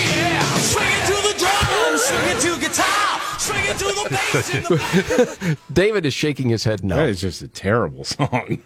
Why do you hate fun? I don't hate fun. I just think, It's fun. It's something. It was a monster. Do you know the story behind that song? I mentioned it's very short. Yeah, they just needed a hit. And Yeah, the album was done. And the label's like, we need a hit, man. And Jani Lane went and wrote that song in like 15 minutes. Really? Yes. And, Boy, it's hard to believe that was created in 15 minutes. and that was one of the songs that he said, it killed our career. Yeah, well. Yeah. It kind of did. But it's a fun song. That's why the test of time on it is what it is. For its time, MTV was blasting the hell out of it. And, oh, yeah. Yeah, we played it. It's just interesting to me that you put that up on your like list, but I Want Candy, you say, is garbage. Yeah, and I'm not. It's interesting. I Want Candy. No. Okay, who's next, David? Let's talk to Jim in Portland. Hey, Jim. Hey, guys. Warrant's Cherry Pie, when you're 20 years old and you got a girl in the car next to you, that's the best song to be playing. Or the worst, one of the two. Well, I'm thinking he's saying it worked for him very well, Scott. Don't get in the way of his old dreams, okay? There you go.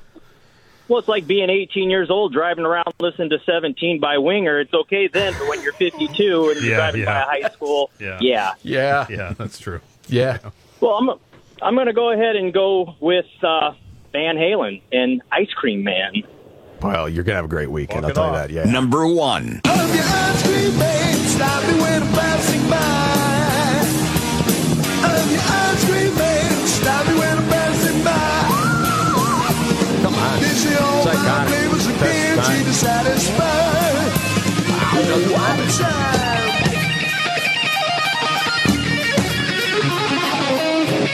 That's fun. Oh, yeah. Does everyone agree that's fun? Oh, I like that song. Yeah. Okay. I do, too. There we go. Yeah, that never really went away. No. Wow. Out part of the week with COVID, there was a deep Van Halen dive on YouTube that I went down the other day. Dude was talking about the greatest Van Halen songs of all time and the production of it. I was geeking out. It was a lot of fun. And now on with the countdown. Yeah. Okay, it's dessert songs for the Friday Five. It's got to have pie, cake, ice cream, or candy in it. Who's next? Let's talk to Uncle Schulte in Gresham. Hey, Uncle Schulte. Hey, gentlemen. The other day, I drove my Chevy to the levee, but the levee was dry.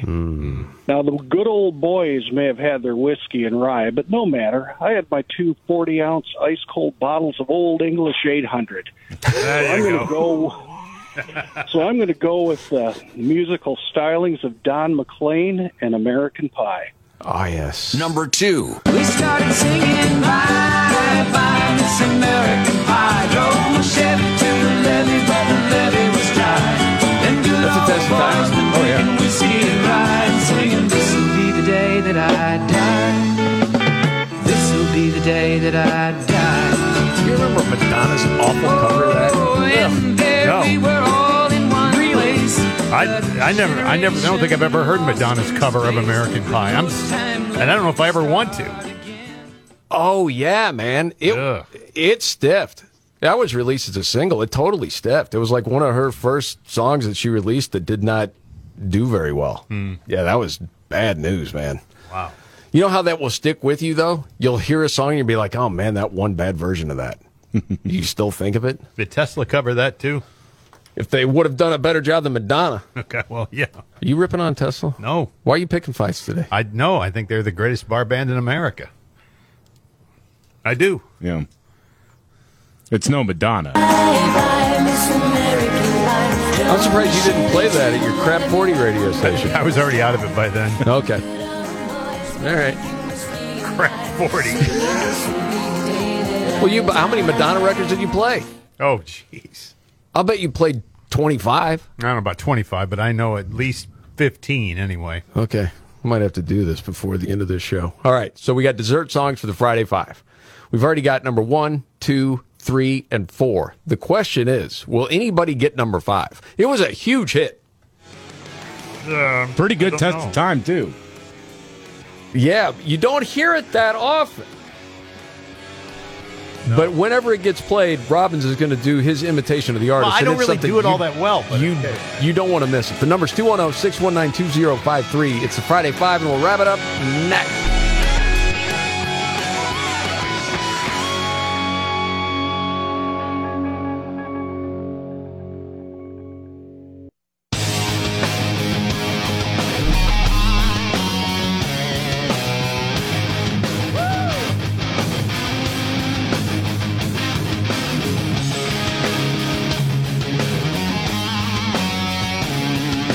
The Markley, Van Camp, and Robbins Show.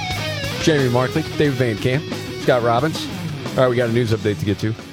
And then Scott Robbins trifecta, his top 3 stories of the day. But we got to finish up the Friday 5 countdown we do every Friday. And today, because Thanksgiving's coming up, Van Camp said we should do dessert songs. Yeah. So it's songs with ice cream, pie, cake, or candy in the title. And that's your number 1, Ice Cream Man from Van Halen. American Pie from Don McLean, number 2. Bow Wow Wow. I want Candy at 3. Cherry Pie from Warren at 4. We're still looking for number 5. We've had some great honorable mentions, too. The number is 210-619-2053. And who's next? Let's talk to Mick in Michigan. Hey, guys. Happy Friday. Hey, Mick. Happy Friday, Mick. Thanks for checking in. What you got? Oh, my pleasure. Hey, now that Nancy Pelosi's retired, she and Paul can stay home and get hammered together. Hello. Yes. Yes. Too soon? Too soon? No. Perfect. Okay, how about Rock Candy by Montrose?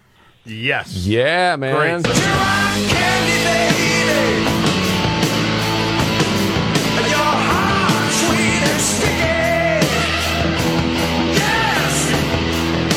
We were just debating this. I mean, obviously it's poetry. Oh, yeah. Is that hot, sweet, and sticky, or hard? I thought it was hot, but David, I think it's right. It's hard, sweet, and sticky. I don't like that. I like hot better. I do too. But that makes less sense if you're talking about rock candy. Rock candy. Rock candy's not hot. I'm not thinking about the actual I was thinking hard it was candy. metaphorically speaking. But the metaphor doesn't work, and I just don't believe that Montrose would mix up a metaphor like that. That is poetry, as you say. You know, that came out of Sammy's Spiral Notebook. That one did. Are you saying that he's not a lyrical genius? No, when it Sam. comes to Well, this stuff? Sam, he does tend to go that way when he writes lyrics. Is there something wrong with that? Not from as far as I'm concerned. No, All right, just checking. My fists are in the air. Who's next? Let's never mind. I'm not touching it. I know. All right, You wanted to. Let's talk to Nick in Washington. Hey, Nick. Howdy, fellas. Happy Friday. Thanks, Happy Friday, Nick. You know, when I make a cake, I don't even mess with the mixer. I go straight for the drill because the best cake is Pound Cake by Van Halen. Yes, it freaking is, Speaking bro. of Sammy Hagar lyrics. Yes. Again, poetry. You know that. Sometimes I think David can sell it a little short. You know. Okay, homegrown and down home. That's the one. Cooking with that old-time long-lost recipe. Okay? You get that, right? Yeah, of course I do. You know, let me get on some of that. Yeah. I want some of that. Yes. Pound cake, right? Yeah. Real fine pound cake. Yeah, real Yes. fine. Is there any other kind? Yeah, you don't want that middle-of-the-road mediocre pound cake, no. okay? Well, I think it's also a song of monogamy. I'm not even joking about that part. Okay, all right. Do you want me to make that argument? Sure, no, Oh, yeah, I'm sure he's you not chasing Little Debbie's. He wants that down-home, homegrown pound cake. Oh, So it he must be says- the one at home, right? The lyric, I've been out there. I tried a little bit of everything. But it's all sex without love. I found the real thing is pound With cake. you, pound cake. There you go. It's poetry. Affectionately known as pound cake. Yes, indeed. That's why I call Very my wife romantic. Pound Cake. I love Sammy. That's great. What a great song. Yeah. Okay, we still need number 5 Yeah. for dessert songs. Who's next? We got Denise in Pekin, Illinois. Hi there. How are you guys? Denise. Good. Thanks for checking in. Not a problem. What are you thinking for a dessert I've song? got Candyman in Tammy Davis. Oh, my goodness. Great job. Number 5. Who can make a sunrise? All right, Robbins. It's all yours. Sprinkle it with you. Cover it with chocolate and a miracle too. The Candyman. Oh, the Candyman can. The Candyman can, 'cause he mixes it with love and makes the world taste good. Makes the world taste good. Who can take the rainbow? The whole world is better today because of this. Wrap it in a sigh. Yeah, man. Fabulous. Good stuff, man. Come here, All right. Frank. Sing with me. So that's all the 5. Do we have any other? Should we? Can we get the lead out here? Oh, yeah, let's do that. Well, yes. Opening track, Physical Graffiti. Come on, Custard Pie.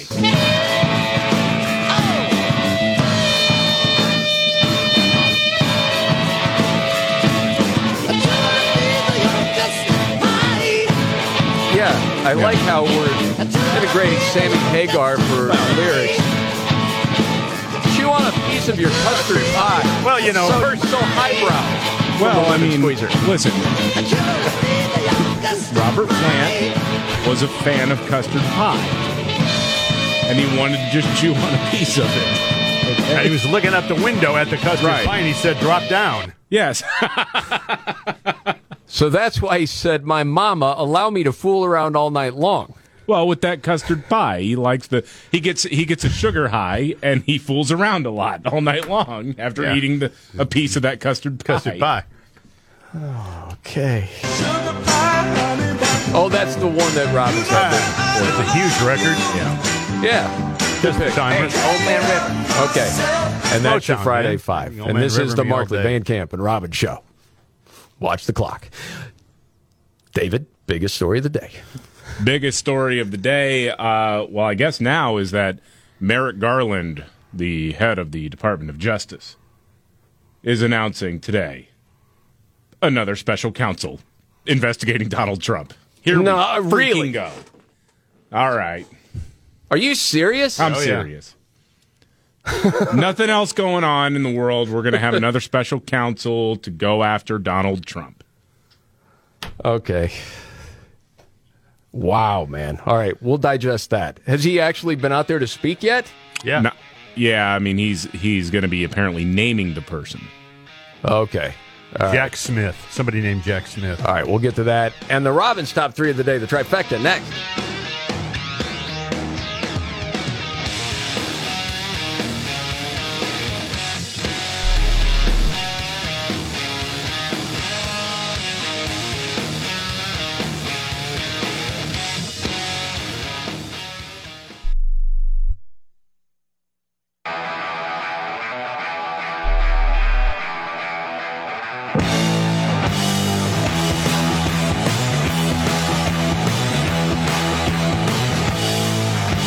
Jamie Martin, David Van Camp, Scott Robbins.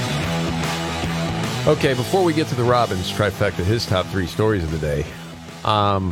David, news update. Merrick Garland. The president has made clear that we are in a question of allocation. How long did this take?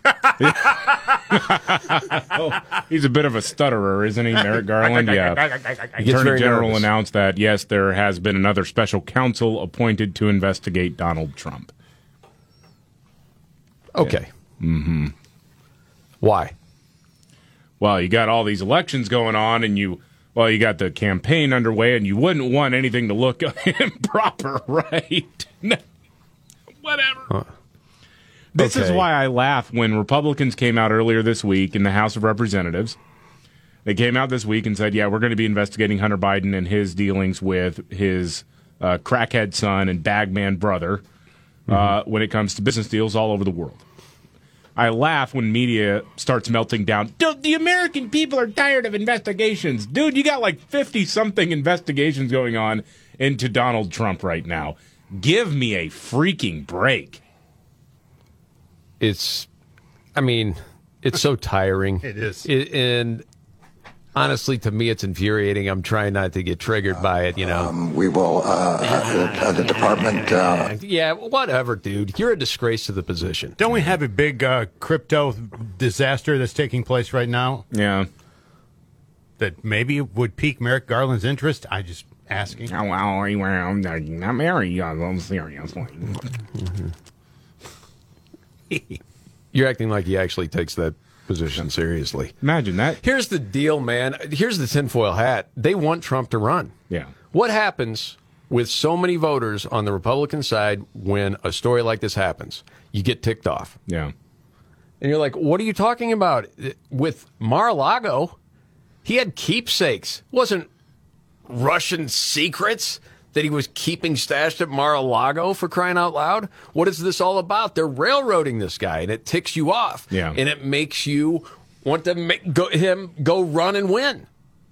That's what they want. Yeah. They're way more afraid of DeSantis than they are Trump. That's my opinion. Yes. Yes. They know Trump can't win Today, in general anymore. I mean, the game's already cooked. But it just goes on and on and on. My gosh. And this is the part we're all in right now. It's just going to take a while. Because heading into the midterms, you had this sense of hope that things are turning around. You get the Senate, you get the House, and you can hold people accountable. Mm-hmm. But halfway now, not so much. And so it is, man. It knocks you down for a little while. You just got to keep getting back up. And here I am with a freaking pep talk right now, but it's true. It's just going to take a while. I think they need to hear from you in a huddle. See, how would I do that? Mm-hmm.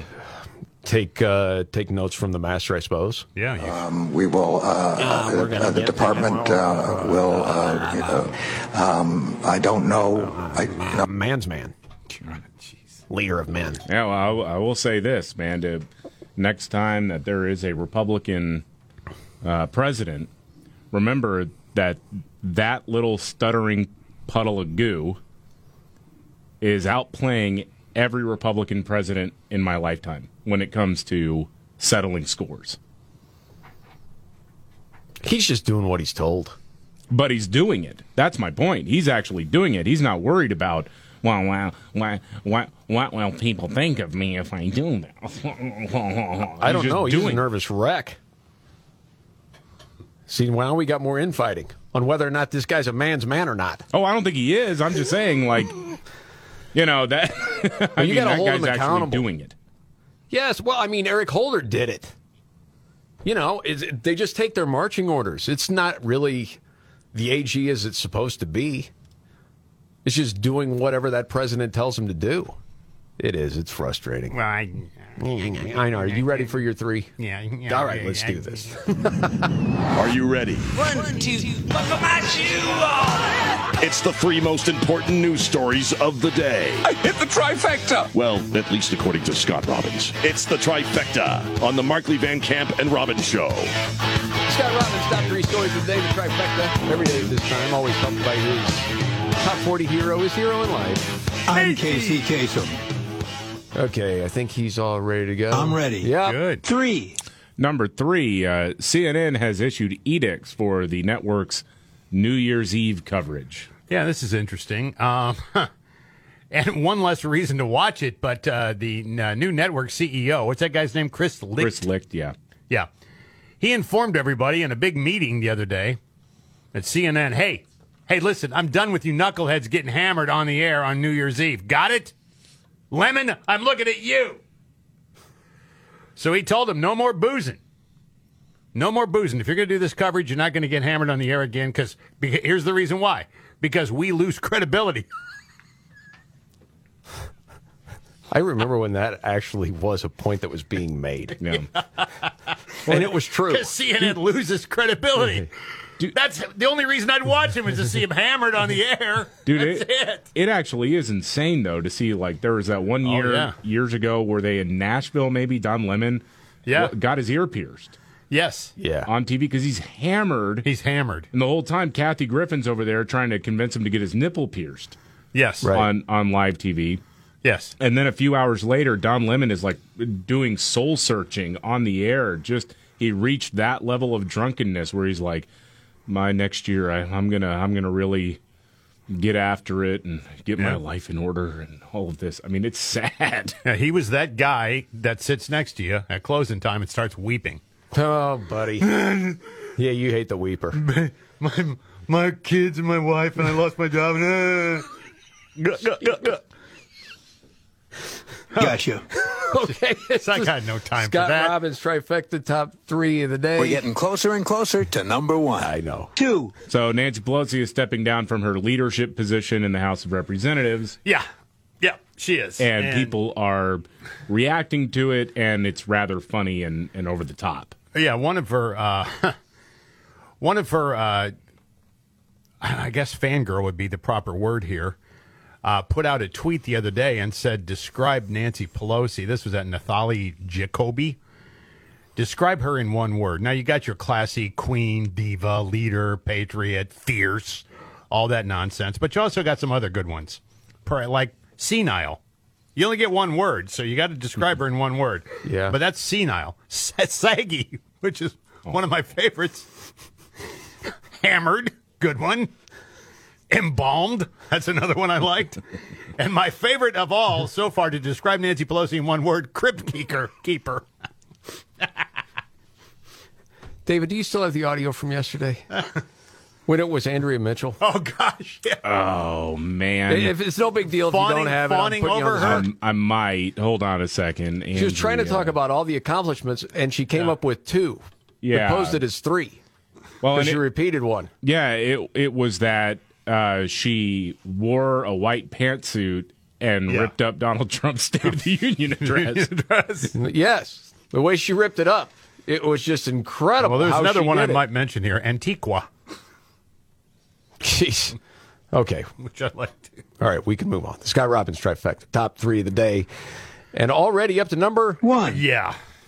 This could be my number favorite story of one. the day, too, yeah. Number 1, guess what account is back on Twitter now? It's kind of the one that actually inspired Elon Musk to buy Twitter. Yes, this is the same publication who announced last year that their man of the year was Rachel Levine. Yes, friends, the Babylon Bee is back. Wow. Yes. Yes. Holy smokes. That alone is worth $44 billion. that by itself is worth $44 billion. Now, the meltdown's going to start. You know that in like 3, 2, 1, right? I think it's been going on. The liberal meltdowns, it's going to happen. But, yeah, the Bee announced they're back, and they're back with ferocity now. Back on Twitter. Well, that was the funniest part, too, the whole Rachel Levine thing. Yeah, right. Of what they had in that tweet. And it's satire, but at the same time it was deemed, what, hateful? Hate speech, yeah. And they said if you remove it, we'll let you back on. They wouldn't do it. And the guys at the Bee were like, go pound sand. We're not doing that. And they didn't. No. No, they did not. And I'm glad they didn't. And there you have it. And there you have it. Taylor Lorenz on line 1, by the way. To meltdown. Oh, jeez. Who cares? My goodness. And that is the trifecta. Yeah. Okay. Something else just to throw out there. So we're heading into Thanksgiving next week. Hanging out with family. And then it's all the holiday stuff. So people are planning on gaining 5.5 pounds. Holy cow. Between now and January 1st. No kidding.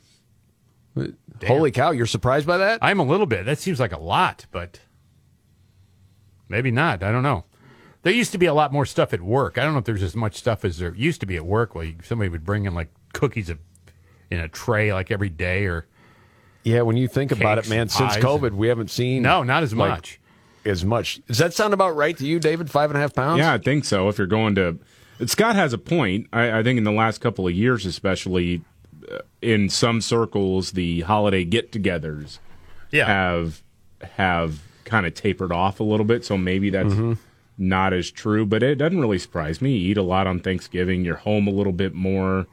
You're kind of grazing a little bit more. I guess between that Thanksgiving and Christmas period there, too. Yeah, and in some circles, again, you may be drinking more, and there's a lot of calories in every alcoholic drink that you consume. So, yeah.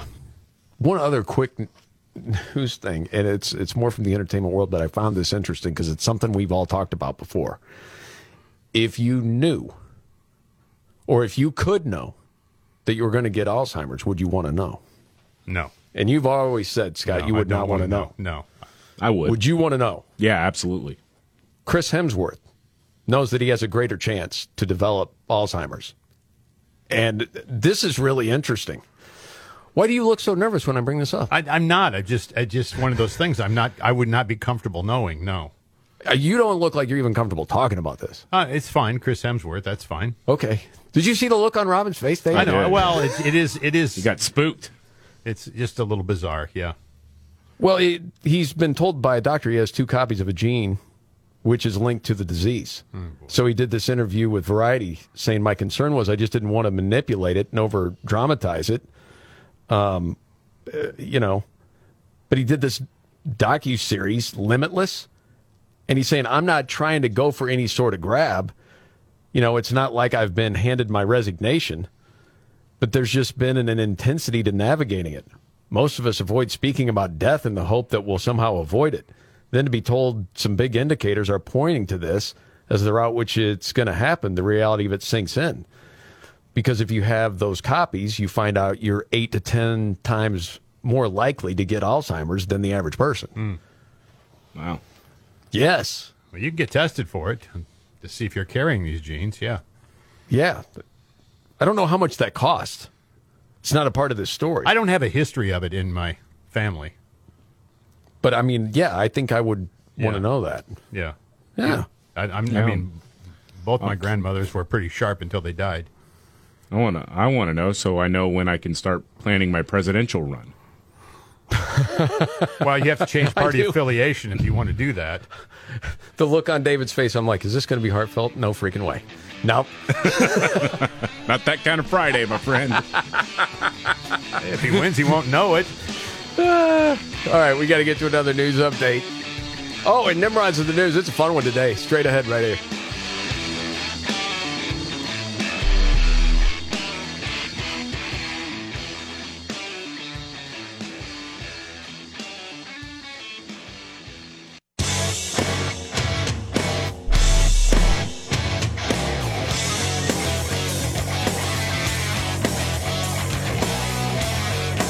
The Markley, Van Camp, and Robbins Show. Jamie Markley, David Van Camp, Scott Robbins. Robbins and the trifecta. You had the battle on B back on Twitter. Yes, sir. So's Jordan Peterson. Yeah. And Kathy Griffin. Really? By the way. She should be. So Elon Musk was also asked, he asked, what else should I do with Twitter? What should I do next? And someone said, bring back Alex Jones. And he just responded, no. Well, did you see that one of these like immature babies, I guess, took over this display marquee at Twitter's headquarters and was just calling Elon Musk all sorts of names. So if you're walking by the building, you just see this scroll of Elon Musk is a dictating, loving, blah, blah, blah, blah, blah. I mean, all this stuff. These people actually believe they're entitled to work for this company. Yeah. It's remarkable. Because no one has ever told them how the real world works. No. Sometimes there's almost jokes that people make about people that don't understand the real world, but to actually see this play out at Twitter, this is really the example. I mean, just sort of this expectation that, hey, well, I work here, okay? I mean, you got to follow by our rules. We all work here. No, that's not the way it works when someone else comes in and takes over ownership. You have no idea. And it is sort of like the first time ever being told no in your life. Mm-hmm. It's remarkable to see. And I think we're going to enjoy a good part of that in the coming weeks. All right, we got to get to Nimrods. Roll it out. When the going gets tough. Damn it, this is too hard. The dumb get dumber. All right, Ian. It's Nimrods in the News on the Markley, Van Camp, and Robbins Show. I love the poorly educated. All right. Nimrod's in the News. Well, we start in New York City. So we got an Amazon delivery driver, happened to be female, delivering packages. Now, this is back late October. While she's at this home, she stole several packages that had been previously delivered. Mm-hmm. And they said may have gotten away with it, but she was caught red-handed on the family's doorbell surveillance camera. So she opened the stolen packages in her truck and saw they were dresses for a wedding. So she drove down to the shop where they were purchased from, returned them, and was given a digital gift card. The homeowner said, well, even though, we didn't have the dresses, the wedding still went off without a hitch. But Amazon identified the driver, fired her. Rep says they're working with police who are still investigating. Wow, man. He also reached out to the homeowner and said, well, we'll make this right. So don't you just picture this person in wedding dresses? No, I will spoil your wedding. You're not getting married. Some bitter person? Who knows? Just got back from the DNC. And speaking of Twitter, someone else has been reinstated.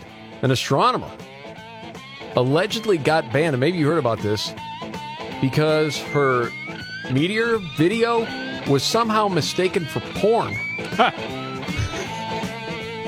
It wasn't. What was the meteor doing? Well, you have to look that up. Good luck to you. And that's Nimrod's in the news.